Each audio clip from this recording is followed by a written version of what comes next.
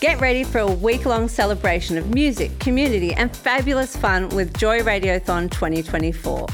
Joy has the largest collection of rainbow podcast content in the world, and you can help keep us out loud and proud by donating during Joy Radiothon 2024.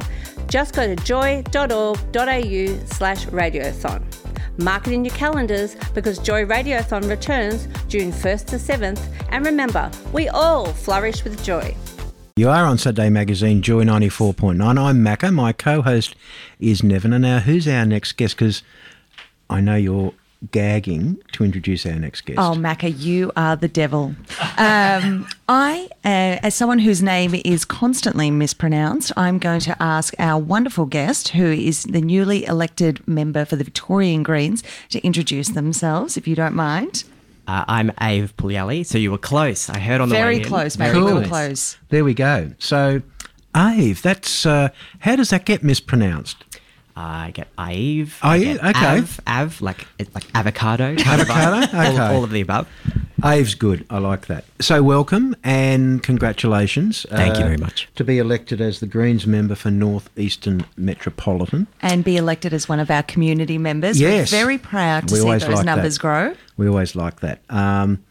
So the crossbench in the upper house is an interesting group of people. Yes, I mean, a diversity of views as you would expect in a crossbench, I think. Yes. In a Victorian crossbench, nonetheless. Yeah, and it's going to be really important, particularly for our community, that voices that understand the issues and are prepared to support the issues that are important to us. Obviously, at the end of the day, government has legislation. Lower house, okay, that's going to happen. But the upper house is finely balanced. And it's going to be really important, isn't it, Ave, for particularly issues, and we'll get to some of the other policies, but LGBTQI issues that there's significant support apart from the government in the upper house. How do you see that playing out?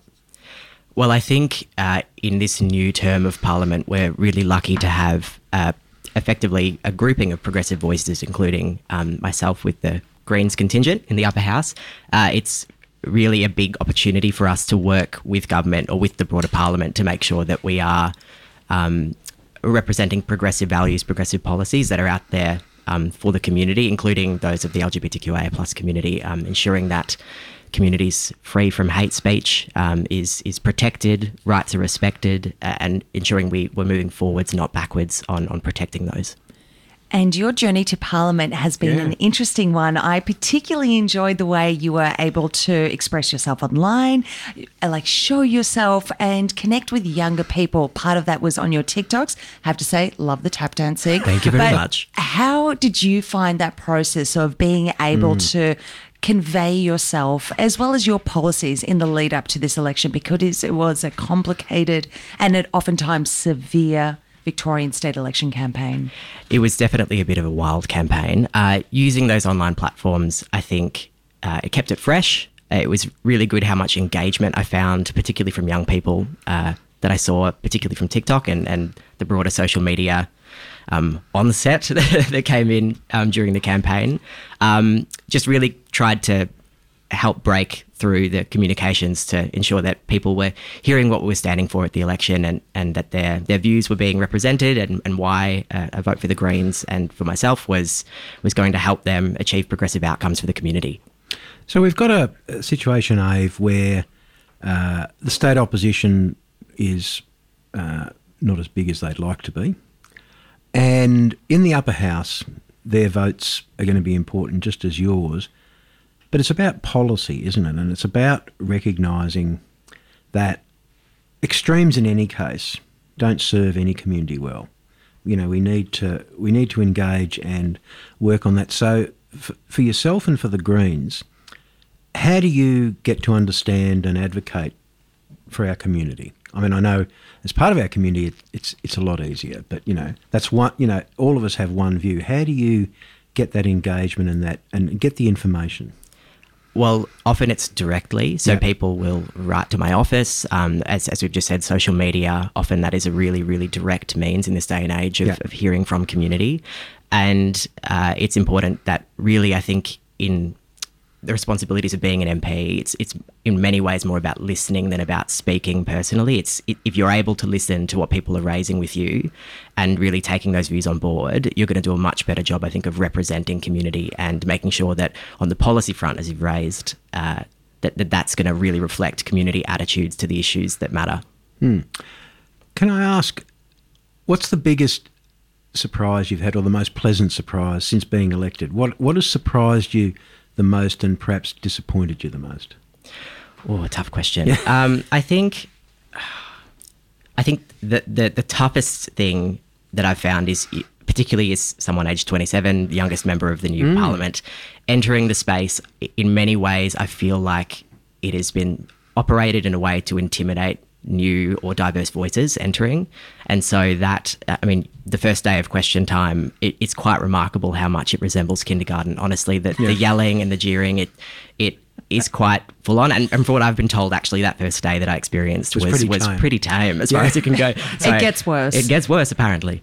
In terms of the best thing, I just think that the comments that you receive from community members, particularly those of the LGBTQIA plus community, to see seeing me get through, I've had really, really astonishingly wonderful feedback, and it's quite humbling, actually, the things that people say when they see that their vote has counted and ensured that you get through. I think I'll always be thankful to that support. One of the issues that has been present not only during the election campaign but the last few years, and it's recently come up in the media again, is the Victorian Greens relationship with trans and gender diverse folk and trans and gender diverse community. Now that you are an elected member of our state and a representative, how do you look at rebuilding in some cases, some of those broken bridges? Yeah, I think it's integral that at every single stage, including right now, that I reiterate, Victorian Greens and myself included, we stand shoulder to shoulder with trans and gender diverse members of the community. It is non-negotiable, their rights to identity and respect and being welcome as members of the community. And even on the policy front, ensuring that those rights are protected and that we protect community from vilification and from hate speech. In terms of from my party perspective, that is our position that we've had for quite some time. Our policy speaks to that. And really, I think in every instance, if we're continually making sure that that message is front and centre, that indicates to community that we are there to welcome and protect them and empower them. I would really love to see more members of the trans and gender diverse community stepping up and actually being in the political sphere. That is a very tough thing, so I understand why that historically has not been the case. But I think there is a lot of hope to be had, particularly in the Victorian Greens, for more inclusion, more welcoming of trans and gender diverse people. In terms of challenges, Ave, environment is the biggest challenge we face. It's a bit like if Joy doesn't have money, it doesn't go to air. If we don't have an environment we can live in, we don't live. That's correct. So the biggest challenge for you what do you see as a Greens member, the biggest environmental challenge that Victorians face, and how do we address it? Well, I think the relationship that the fossil fuel industry has with politics, and not just in Victoria, in Australia generally, is really quite worrying. And I think the more that we can stand up to that pressure, the better. And a big part of that is ensuring that we reform the way that their money can infiltrate politics and affect policy outcomes. It can be quite profound, the lobbying power of fossil fuel corporation money. And so really, the more that we ensure that government is independent of those corporate interests, I think the better outcomes we will see on protecting environment, on limiting emissions, ensuring that we are bringing community with us because they want to be part of that transition, bringing community with us to make sure that we're protecting the land that we live on because, as you've said, it does care for us and ensure that we can live the lives that we do. Often we get involved in politics because of the passion that we feel or we want to be able to give back to our communities and serve the communities. Is there one policy that you would like to see get up in this term of Parliament with your help? I think this term of Parliament, given that the current crossbench in the upper house includes 2 members of legalised cannabis, for example, there is a lot of potential for drug law reform, potentially legalisation when it comes to cannabis. I think a harm reduction, harm minimisation approach, a health focus towards these issues is really, really key. And I think we've got the numbers in this term. It's really looking hopeful that we can get some good outcomes. I asked your colleague in the seat of Richmond this. There's going to be an inquiry, and I call them gayhounds. There's going to be an inquiry into greyhound racing in Victoria, particularly with a focus that greyhounds as animals when they're racing are not treated the same under the Animal Welfare Act as pets. What's your view on greyhound racing? I want to see it heavily regulated. I'm not sure I want to see it stopped because I think greyhounds do love it, but the way they're treated. So can I quickly have your view on that? I think the welfare of greyhounds needs to be front and centre of that discussion. And in terms of what eventual legislation or change or progress will look like, that's to be worked collaboratively in the new parliament. But I think if we are continually operating on the principle that the welfare of greyhounds is the focus, I think we will get the best outcome. Great. Congratulations again, Ivan. Thank you for coming in, and you're welcome to come in. Just reach out to us, and we'll give you the opportunity. It's so good for a member of our community to be there. I want to see more of us in Parliament. Representative, could you believe? Imagine if we had a representative amount of people from our communities in Parliament. What a thought. We're doing okay in lowercase. Okay in lowercase, but yeah, it's an interesting concept, Nevena. But you got to start. We've made. You've made a big difference already because you're out, you're proud, and and you're elected. And you're elected. So, congratulations. Thank you so much. Thank you so much for having me. Thank you very much. It's a pleasure.